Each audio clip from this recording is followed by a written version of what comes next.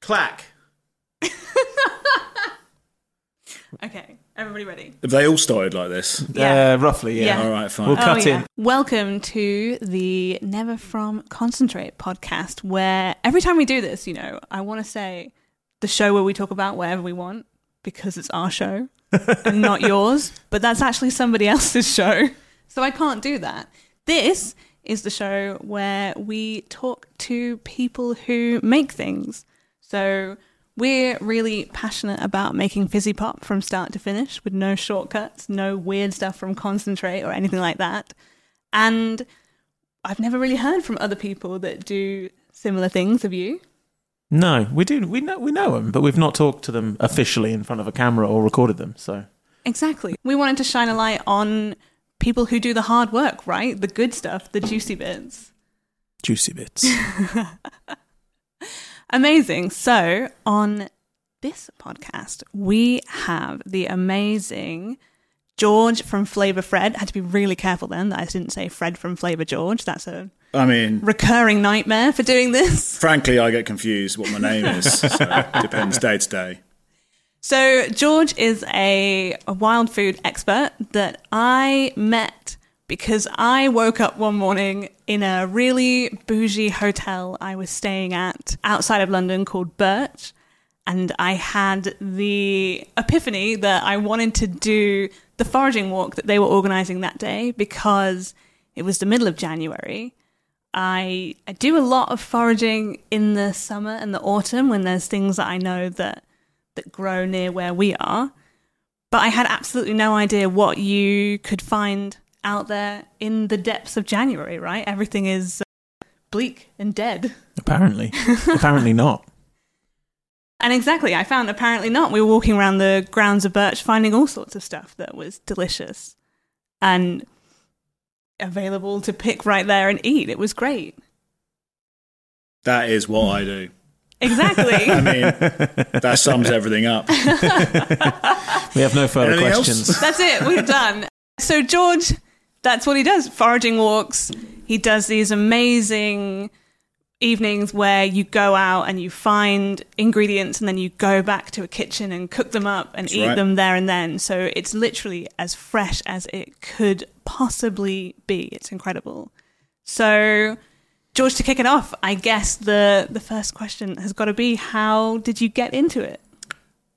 Well, that is definitely a good question. I have been doing it most of my life. Yeah. So I guess finding flavour is really where I focus my attention. I spent quite a lot of time growing up learning how to make various wild items, like cakes and sweets and all these weird and wonderful things with my family, grandparents and things like that. So yeah, it wasn't until I had worked for a couple of years in London that I decided to go back and do something along those lines. So I started my own pub restaurant. Amazing. And that was called The Foragers. And I made a variety of wild dishes, brews, distillations, and focused on the foraging side of things, doing big long walks with people and coming back and cooking it up. Flavour Fred's just the second iteration of that, without a building and just mainly doing it in the wild. So it's quite a lot more fun. It gives me a lot more freedom. Amazing. So you closed the pub 2019. a few years ago, yeah. And then how did you take this from doing it every day in a pub to what you're doing now? Well, I mean, it's a bit of an emotional story, if I'm honest. The pub, I had to close. It was no longer working for me. You actually had the pleasure of trying some of our food at one point. Yeah, so really weirdly, I mean, I obviously didn't meet you at that time, but I went to a strange party in London Fields. It was like a London Brewers Alliance meetup. And you were there cooking food. I had some sort of rabbit stew. It was amazing. You did. Do you remember that I remember the rabbit stew. How weird is that? Yeah. Not the weird guy in the corner eating it. No. I mean, it was quite a strange environment, all in all, if I'm honest. But so I after shutting the restaurant, I actually decided to go to Eastern Europe for about 10 months. Mm-hmm. I worked on a variety of sort of eco projects. So you may have heard of woofing and things like that. So I joined various groups of people month to month, all the way from Slovenia going up to Estonia at the end, all along the sort of Far East as you can go without going into like Ukraine and Russia at points. And at that point I was just completely blown away by how much wild flavour was actually involved in the day-to-day. What I was positioning my pub restaurant as was kind of what people were just doing. And that for me kind of really sparked my interest to get back into it. And lockdown happened, had to come back. I got asked to do a couple of courses for an old associate. And I decided to get back into it, and Flavour Fred got started. And that's about a year ago now. Yeah, a year. Amazing. So almost when we met, you had just started. Yeah, correct. Nice. That's very cool. Correct. So, we were spotting. I mean, January isn't the best time for foraging, let's be brutally honest, but it definitely does have plenty of things you can look for, and you can also kind of identify what you're going to expect. So if you're interested in identifying trees and seeing winter mushrooms and the beginnings of shoots of things, it's all there, especially if you get to an area that's a bit more built up where it's ever so slightly warmer as well. So it's probably different for you growing up and stuff. January does seem a bit barren. Yeah, so I'm from the middle of nowhere in the Midlands, so January to me is just that time where you sit inside and play video games. How did you start running the foraging walks, and what do people get when they come out with you? Well, they get a lot. I mean, generally they run, it depends. So I do a few. So I do some that I call flavour-led walks where I'll focus in on ingredients. A lot of the ingredients you will know, you'll have some sort of relationship with them somehow because they have families that they sit in that, common ingredients that we use every day are in those. So it's quite nice and easy to talk about those. So along the way, I'll make a bunch of pickles, infusions and ferments that I'll be showcasing how you can actually embrace that flavour and use it yourselves, but also talk a lot about the folklore and history behind flavour and where things have come from. So I think sometimes I probably should have been born a few thousand years ago, kind of just wandering around, scratching my head on sort of finding things and how I can use them rather than sort of wandering around sort of a busy city at times, because I do run them in London on the Heath and other places. The other walks I do actually result in a big old cook-off at the end. So you mentioned that earlier. Yeah. So I run a few on areas. One private estate is in West Sussex, and they've got a lovely ancient woodland, and they're very nice to me. They've got a big old pit that I cook on, so we light a massive fire at the end of the session. And cook it up.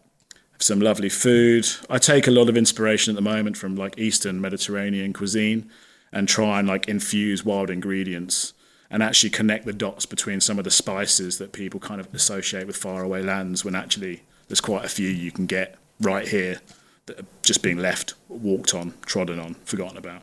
Yeah, I guess that's the really interesting thing that's happened with like modern culture, is we're just so used to being able to buy whatever we want from wherever we want, just down the road from us, that people aren't necessarily looking what's under their feet and knowing what they can do with that.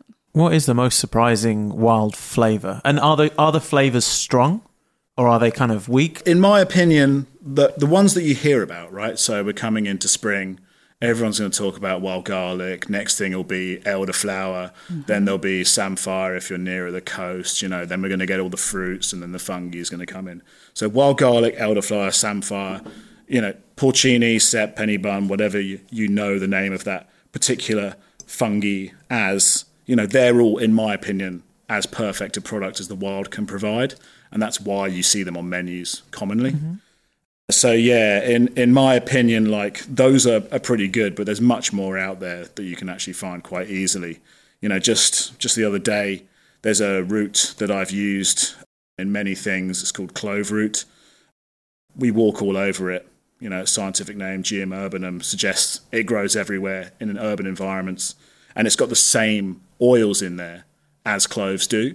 So you have to get a lot more of it than a single clove, but you can definitely gather that very easily. And because it's such an urban plant, it's actually an item you can just go and weed. If you want to weed your garden, you're probably ripping this out and chucking it in the garden waste bin all the time. So for me, that's some of the best things to point out when you're in the city.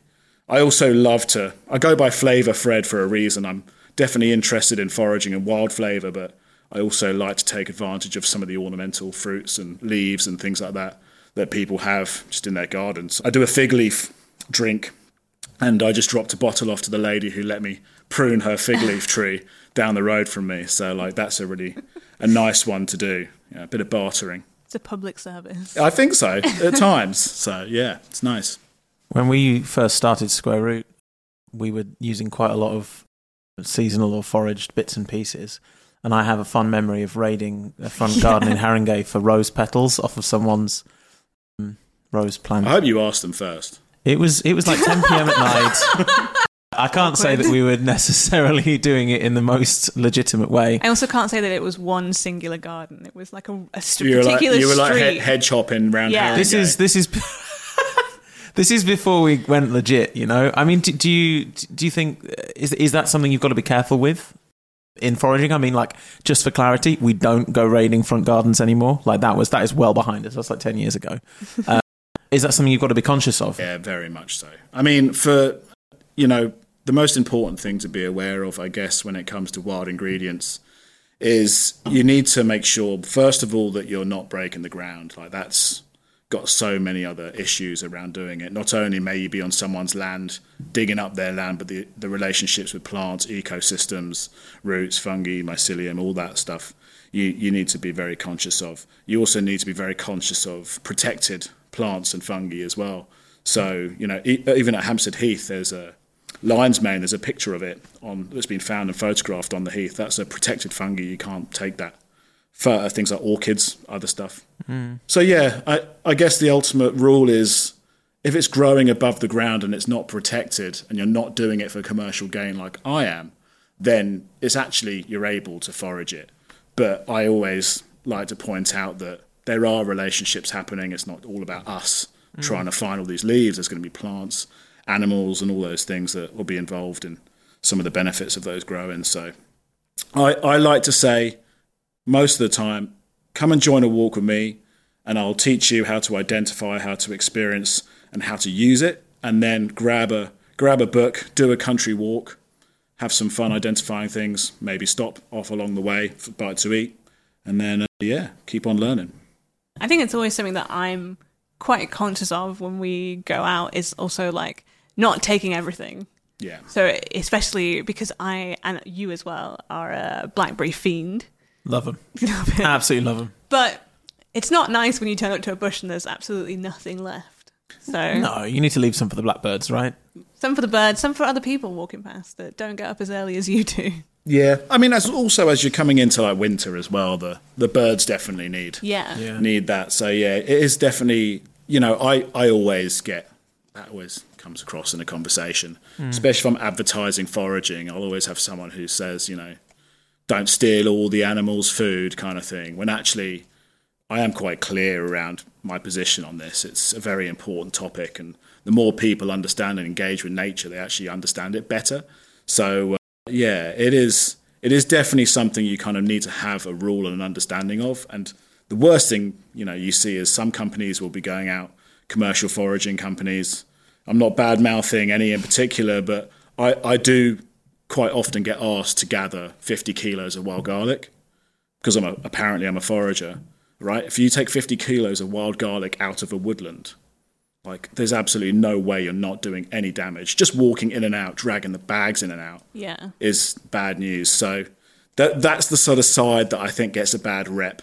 And then fingers get pointed as well. Obviously some cultures foraging, being out in the wild, that's part of their life. Yeah. And then all of a sudden someone's to blame when actually it's normally commercial that's the issue with that. So, do what you can, I think. If you feel like you can and you're not going to leave it in your fridge to go off, that's the kind of thing that really bothers me. I always wonder whether that happens with fungi. People go in super excited, want to pick something. By the time they get it home, the fear sets in. Have I got the right thing? Yeah. I suppose, yeah. But, yeah. Yeah, you're just sad because this year we really didn't find any mushrooms. Find anything. I don't know what it was. Yeah, who do you think took it from you? I think it was all of them people you're training to forage for mushrooms, going out, stealing them. You did say that to me. It was because of people like you. I couldn't believe it. That was a wind up.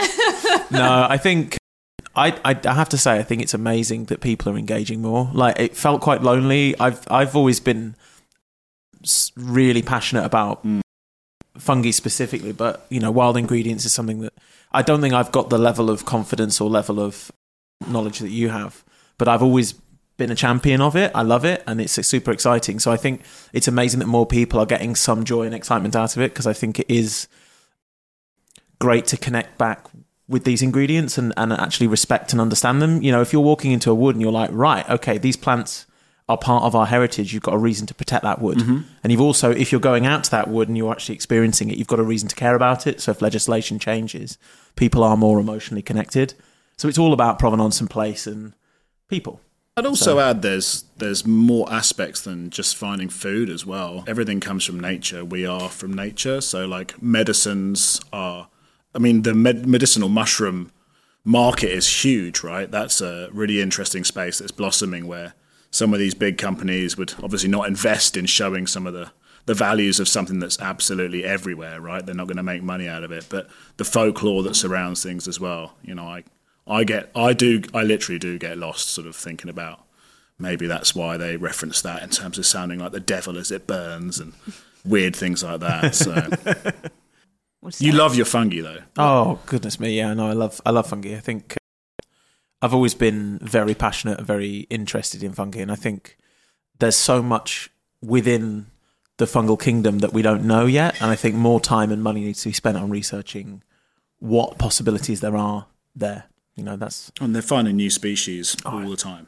I went to a talk in Kew about 15 years ago where they were talking about using, this is getting like deep biology, but shotgun sequencing, and they were going around a woodland and drilling a hole in a tree, getting the sawdust and blitzing it. So they use a computer to reassemble the DNA to sequence and work out what's there. And I think it was the first time that work had been done, and people were blown away because, when you go out, you're using your eyes, your nose to spot things and find things, and you're only looking at that part of the fungi that's the mushroom, that's the fruiting body, that's the just the one showy piece. But you were looking in this wood and then finding a community of different mycelia all growing together, and people were like, "Whoa, okay, we had no idea that was going on a cellular level." And I think that's just one example of one experiment in one woodland, and I think that was the first time that type of work had been done, and it completely revolutionised the way people were thinking about the wild environment. That's that interconnectedness. So yeah, I think there's more to come. For sure, it's great that it's kind of getting picked up now, and people are getting really excited about fungi. But yeah, I think you're right though. It starts with edible, and people are interested in what they can get to eat, and then quickly moves into, what else can I do with this? How else is this beneficial to me? And I think even just being outside is really beneficial to people, encouraging people to get out there and look at things.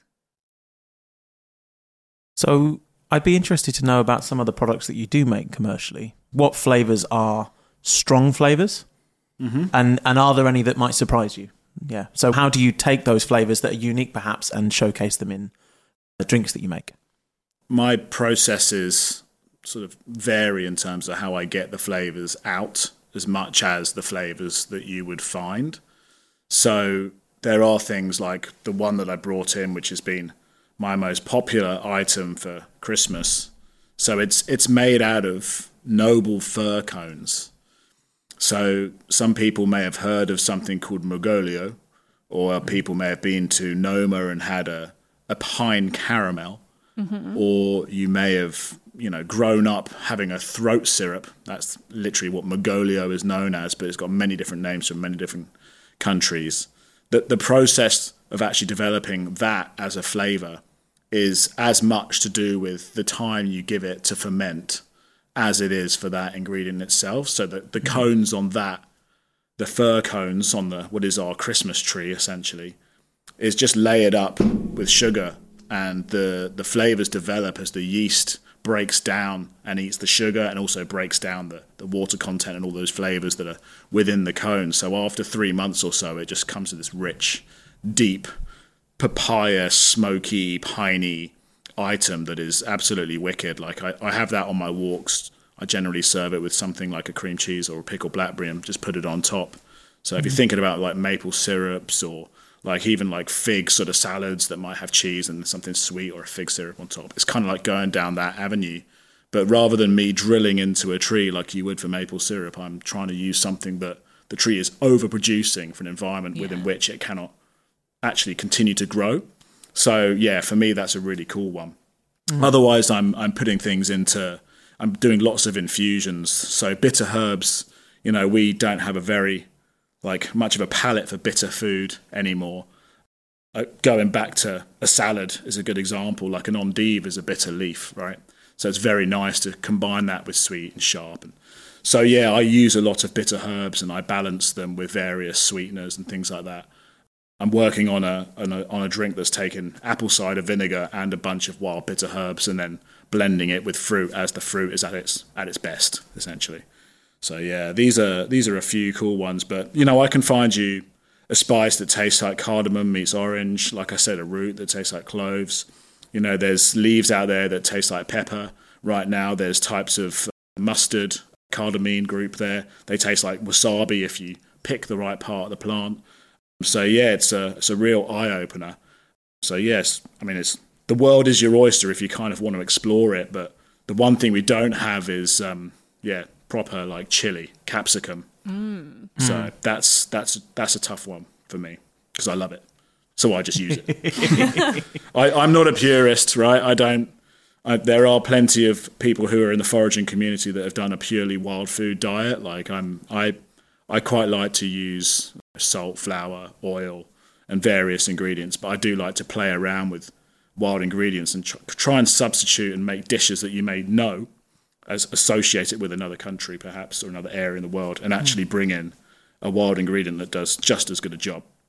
There are definitely wild ingredients that don't do as good a job. So, like, the easiest one I always talk about is a wild carrot.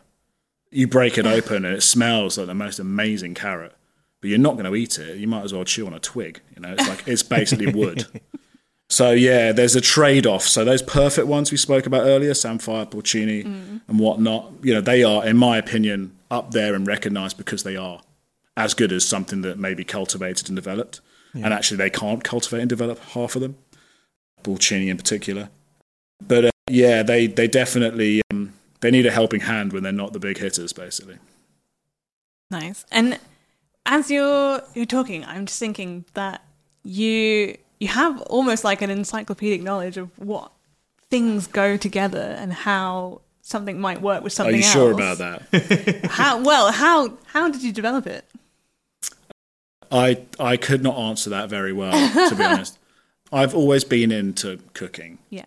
I come from a family very interested in food and also plants. So my dad's always gardened. My sister works for a big plant company. My brother's was a marine biologist for quite a while. So we're all kind of involved in nature, but we all love to cook. So when I started my pub restaurant, I didn't have any chefing experience. In fact, I actually started chefing because the chef threatened to cut my face off and walked out and said, "We're shutting the kitchen." And that was the worst evening of my life, but that was then the start of 5 years of working. So I kind of know what I like to eat, and I knew a lot about wild food, not as much as I do now, and the combinations just came from there. So it is, I guess I've kind of tried to develop my own cuisine to an extent. Yeah. I wouldn't say it's like, blow your mind, this is like the most amazing thing, and he's doing all these weird like processes, but I am taking natural and well-known methods and kind of delivering flavour in a way that probably like not many chefs either have the time to do to go and pick and stuff like that. So I'm in a little bit of a sweet spot, I think. Fingers crossed, I hope. Nice. I think that moment you said about the chef, that's like a revolving doors moment. You know, if that hadn't happened, maybe you wouldn't be on this path now. Does it? You know, were you thrown into it by that and forced to confront it to get to this? You have to go through some of these events, right? Terrifying, I would say, was that particular chef. Not all chefs are like that, I should also add. I know I've got plenty of friends who are chefs and they're wonderful, but this particular person I think we had someone important in and they made the menu too complicated. That meant they were working 80 hours a week, even though I told them to make it simpler. These kind of things that you deal with when you're running a hospitality operation kind of come up quite a bit. And yeah, that was really, a very scary moment. You know, there was a pan that was smashed against the wall. And then, I think it was like the mayor or someone important. And I was just like, can we do something just before their meal? You know, doing like a amuse-bouche or whatever. And like it was bad. And that was the moment where they said, I'm going to shut the kitchen. I'm not working. And I just wasn't really in the mood for that. And that was the start of it. But it meant that I was kind of put into a pretty tough, it was a very challenging time. And then after a while, I actually found someone who was willing to cook the food that I was kind of designing. And that was an absolute eye-opener. That was the best 4 years we had, I think. That was challenging. But fun and mad all at the same time. You know, done quite a few things that haven't been amazing, I would certainly say. But nowadays I'm kind of putting together some pretty good combos, I think. So the products that you're making now, you're making them in a little workshop that you set up.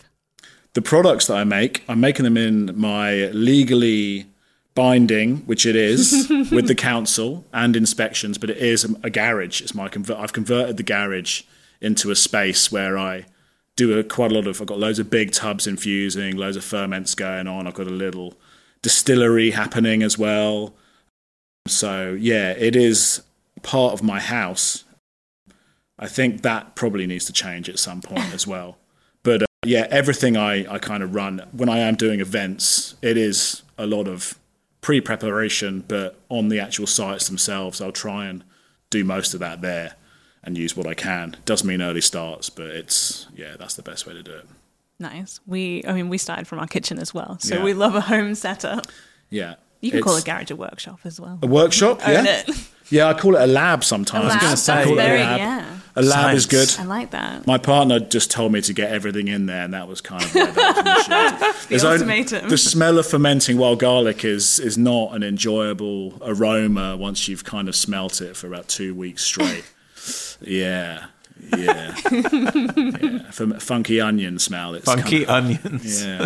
Doesn't really do the relationship all that good. So it's in its best place. Yeah, and so from there, you're making these ferments. What's your setup there like? What for making these? I guess like you may appreciate this. I have like food grade tubs. So that particular product is just layered up in a big food grade tub, and then once it's kicked out all the water, I just keep a check on it. It's obviously got, it's not under pressure at any point, so it's got a good valve on there. And then a big working table, a system where I'm able to bottle quite easily, but it's all done by me. It's not there's no machinery. Haven't seen your machinery. I was a bit jealous, but it's a room of bottles and tubs, and like I said, glass jars full going on. Lots of experiments all the time, and luckily I've got a nice outside space as well, so I get to sort of do some of the cookery that I serve over fire in preparation for the events as well, which makes life a bit easier. I hope that at some point I'm going to open it up to have it more of a sort of a space where you can come in and actually eat and drink, surrounded with all these different things going on, and it'd be much more like a show and tell of. It's kind of like, seems like, who's this lunatic in his lab trying to like force feed me some fermented root of some allium. But I want to do some sort of dinner party kind of environment where people can really see what's going on. Yeah, because it's quite nice to see the bottles and try everything.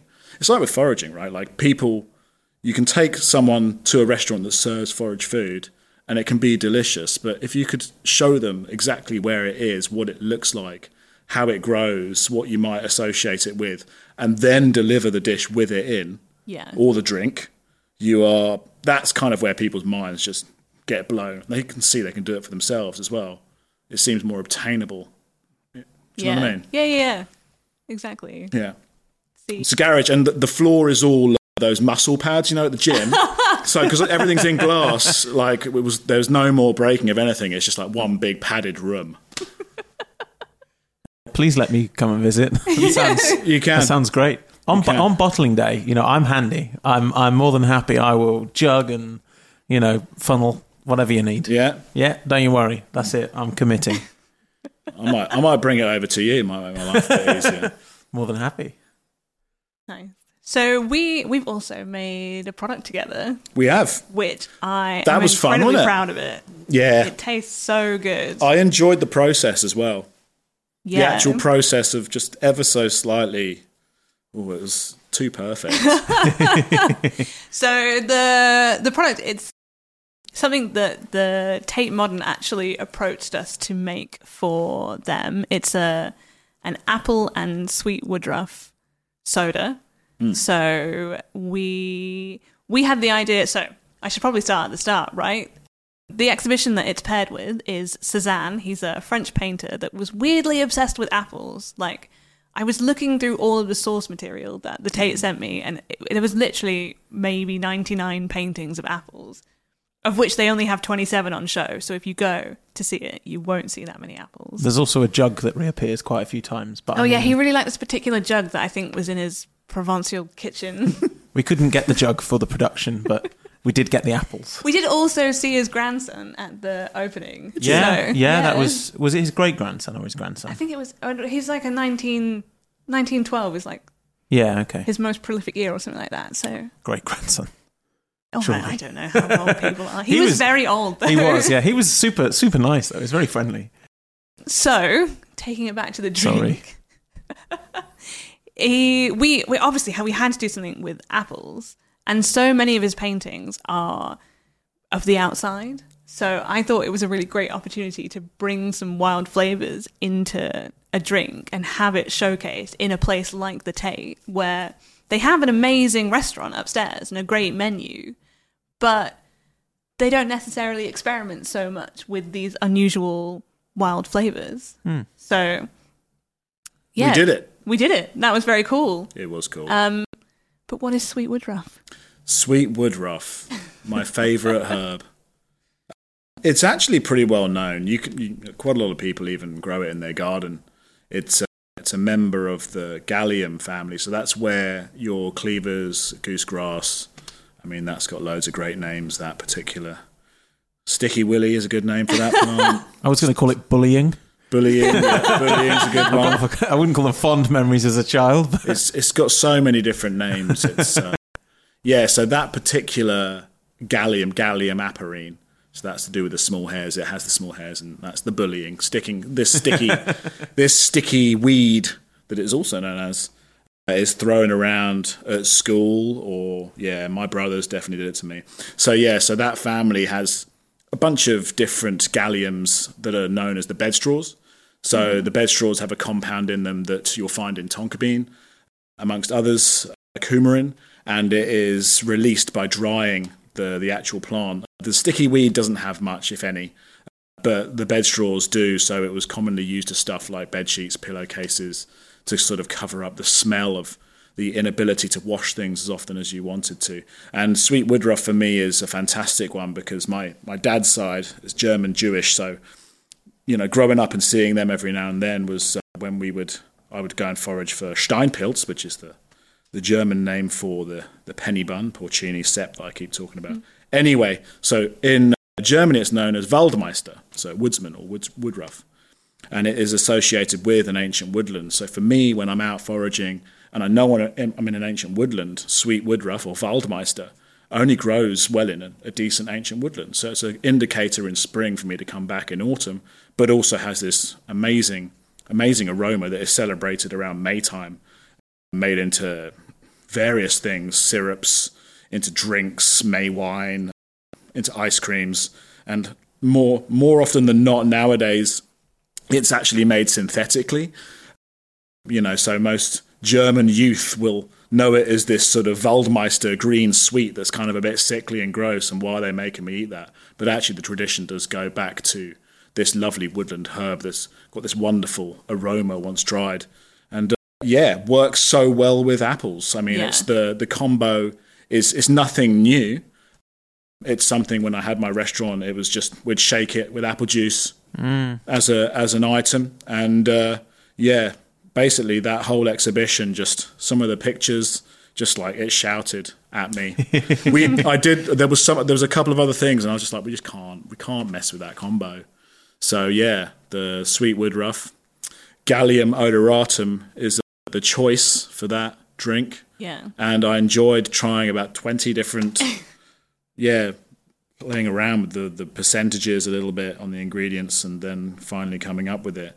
And the final product was actually, I think, even more than when we tested it, right? Yeah. Because, like, I guess as you pasteurize, Yeah. that's where it cooks it a bit. You were saying this, like, difference in flavors, and they will change, which is an exciting thing. Yeah, exactly. So that's kind of the process when I develop any recipe, is just to, I want to say, like, invent a starting point, but I have like a starting recipe where I think it's going to be kind of good, and then rapidly we will change one little bit in the recipe and keep testing, tasting, making a liter at a time, testing it, tasting it, adjusting and repeating. And then, yeah, when you make the final product, obviously things change as you scale it from a liter to, I think we made like 5,000 liters of this product. So when you scale it up that much, a lot can actually change. So you have to then adjust on the day. And then, yeah, you're right. We pasteurize after the product is in the bottle. So everything is sealed inside. And then it goes through this heat treatment that preserves it. And it sort of helps, everything kind of gets like heated up and, I don't know how to describe it, like evaporated into the bottle together. And then as it cools down, it all sort of like mixes back in, and you get a different product from what you put in pre-pasteurization to what comes out at the end. I think that's a really important part of the flavour development of the product that we're doing as well, because obviously you've got that slightly raw product at the start. You blend it so that by the time it gets to the pasteurization stage after that, you've got the perfect taste. So you are also kind of tasting things slightly sharper perhaps, than it tends to round things out a little bit more, brings it all together. And I think in that drink it worked really well. The carbonation also really elevated the woodruff. I think when we open the bottle, just it throws those beautiful aromas up. It was like the apple strudel was just being baked. You know what I mean? It was it's incredible actually. It's like liquid apple pie. I don't think we've got any left, have we, at the Soda Works? We don't have any at the Soda Works. There's definitely some at the Tate still, because the exhibition is still on. Yeah. It definitely, try it while you can. It's absolutely mind-blowing, to be honest. Yeah. I think that's one of the ingredients where I was surprised how concentrated it was.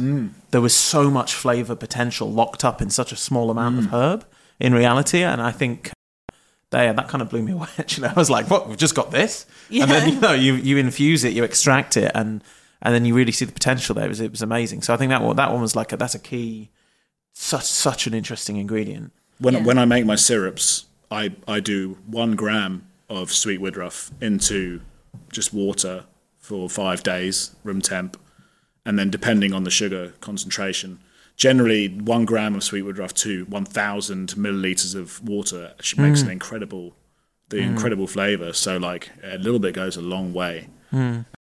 So yeah, really nice ingredient, and I enjoyed doing that. That was great fun. Yeah, I think those apples though as well. Oh yeah, wow, we should definitely highlight Loddingtons. Incredible. Yeah. Amazing people. James is just brilliant. Yeah. Check out on socials the videos from when we actually went to Loddington as well, because it's great to, I think it's on the Tate's Instagram, isn't it? Like the Tate did a great interview with him. I mean, he's so passionate, and I think the varieties that we chose really blended well as well, because it wasn't just one straight apple, it was at least a couple. I blended 2 together, yeah. Yeah, and that was just amazing. But that's key too, I think, having that ingredient or those apples really elevated. It wasn't just like apple juice, any random apple juice. Yeah. It was such a well-considered drink.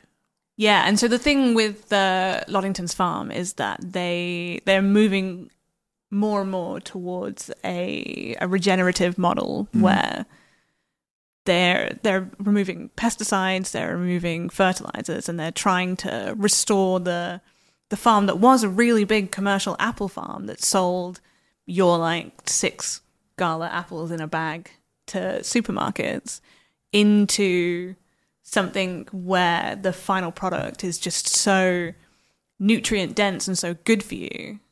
Visit Loddington Farm if you're down that way. Isn't it just outside of Maidstone? Lovely people. And so what What are your plans for this year? Do you plan for a full year because you know seasonally what's coming? So this year is going to be very different to last year. Last year, I was working with a bunch of places like where we met at Birch. I've decided to focus as much on Flavour Fred as possible. I am currently running a bunch of courses in a few different sites around the southeast as well as Bristol. So I should add, my brother started the pub restaurant with me, and decided to go and learn how to be a marine biologist and then move to Bristol. So we're doing stuff again over that way. I'm going to be doing every second weekend, I'll be running walks, so just the sort of the 3-hour sessions. And the last weekend, I'll be running sessions where it'll be cooking at the end, and various other foragers and folklore experts. And I'm going to try and make the topics a little bit more interesting to sort of have some more fun events and workshops going on. I want to do a couple of pop-ups. I'm having a chat with like Love Shack over near Cambridge Heath. Going to do something with Susie, Queer as Fungi, doing fungi food as a medicine events, which is going to be wicked. Very cool. And then generally just going to try and not burn myself out. That's what I did last year. And just keep it fun and exciting in general, and just, put as much information out as possible. I keep making these dumb videos. I love that. I made you a nettle huller. Yes. So you can have this tiny little nettle huller that I just ripped open. So that's the end of my... you can open it up because I've already done it for you. But it's bright green, so that's the last of my dried nettles from last year. And then I've just done a lovely little recipe there, which I'll be sharing. But keep doing stuff like that. And I'm probably going to be open to doing more collaborations. I mean, I don't know what else. What else can I do? I need to add some staff maybe, perhaps, if I'm going to do any more. But I'm working on a lovely non-alcoholic, bitter botanicals and blends. I'm trying to source some apple cider vinegar from somewhere for that. I've done a few tests with a few various well-known apple cider vinegar providers, but quite keen to see if I can develop something. And then obviously if you guys want to do another drink or you get any other options, then I'm happy to get involved. Provide the wild flavours. The wild times. And I guess that's it. That's where we're at. That's the challenge, I guess. Wild flavour, the possibility is endless. You can do anything. Yeah.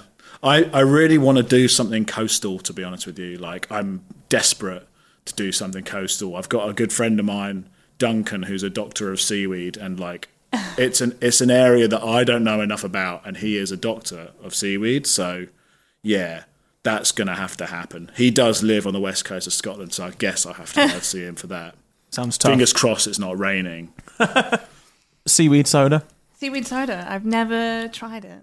I'm into it. Let's make it Seaweed happen. soda? I'm 100% into seaweed soda. Seaweed soda? It's got to be done. It already rolls off the tongue. That's it. Seaweed soda. You heard it first. The saline seaweed soda. I don't know if that works. Does it? Sea buckthorn as well. Pop sea a bit of that in. buckthorn. Yeah. Pop that in. That's a nutritional powerhouse. Is it? I think it tastes a bit like passion fruit. It's pretty cool. I think it tastes like orange cordial mixed with tropical juice and a Barocca dropped in. There you go. So I'm not selling it, but people do make it work. It's a big, in Eastern Europe, it's a huge ingredient. I've seen it with rosemary and lemonade, just the juice half and half on the lemonade. It's wicked. But is that nice? Bit earthy. Yeah, I'm loving it. I can't stop. It's really now. interesting. You can put some pickled blackberries on there if you want. Maybe not. You've already made a mess. Yeah, I mean, I love a bit of green food. It looks great. Super tasty. He cooks, he bakes, he pickles, he ferments. He brings us snacks. I mean, goodness me, we've got to have you back. I'm making drinks with you again. Nice. Great. So actually, this time we've been very good at promoting Square Root throughout this podcast. But my final question is the same for everybody. And you can't say apple and woodruff, but if you could make any flavour of soda, what flavour of soda would you make? Whoa, that's a good one. Maybe I'll make it happen. Maybe you will. Do you know what? I do this thing. I think it's like an Italian recipe. I did it with damsons, and you get them. You take the seed out. You cut them in half. Very quickly, vinegar, sugar, water, a couple of spices. You drop them in for a minute, and then you take them out, and then you reduce down all that leftover syrup and pour them back on top of the plums. And for some reason, this sort of like sweet, slightly pickled, I think it's like a quarter vinegar and then the rest water and a bit of sugar in that. And so that's an incredible flavour. So I love that. And then I'm really like, I think like I've been looking at lots of Japanese like processes with plums. Obviously, it's a big one. So that's kind of the avenue I think I'd like to go down. Umabushi. Yeah, exactly. So like this, I every year I kind of do wonder why those plums never get used. We have various qualities year to year, but like some years it's just like grapes, you know. Yeah. And I do wonder about those. But you know, that's what we should do. Yes. Wild plum and maybe like some sort of spice. Yeah, wild plum and like a local spice. Can do that something. I was going to say something spicy, but something like peppery spicy. That would be really good. Just got a bit of clove root in there. Yeah. Clove root. Love it. But yeah, thank you very much for having me on. That was great. Thanks for joining us. I really enjoyed my lovely drink.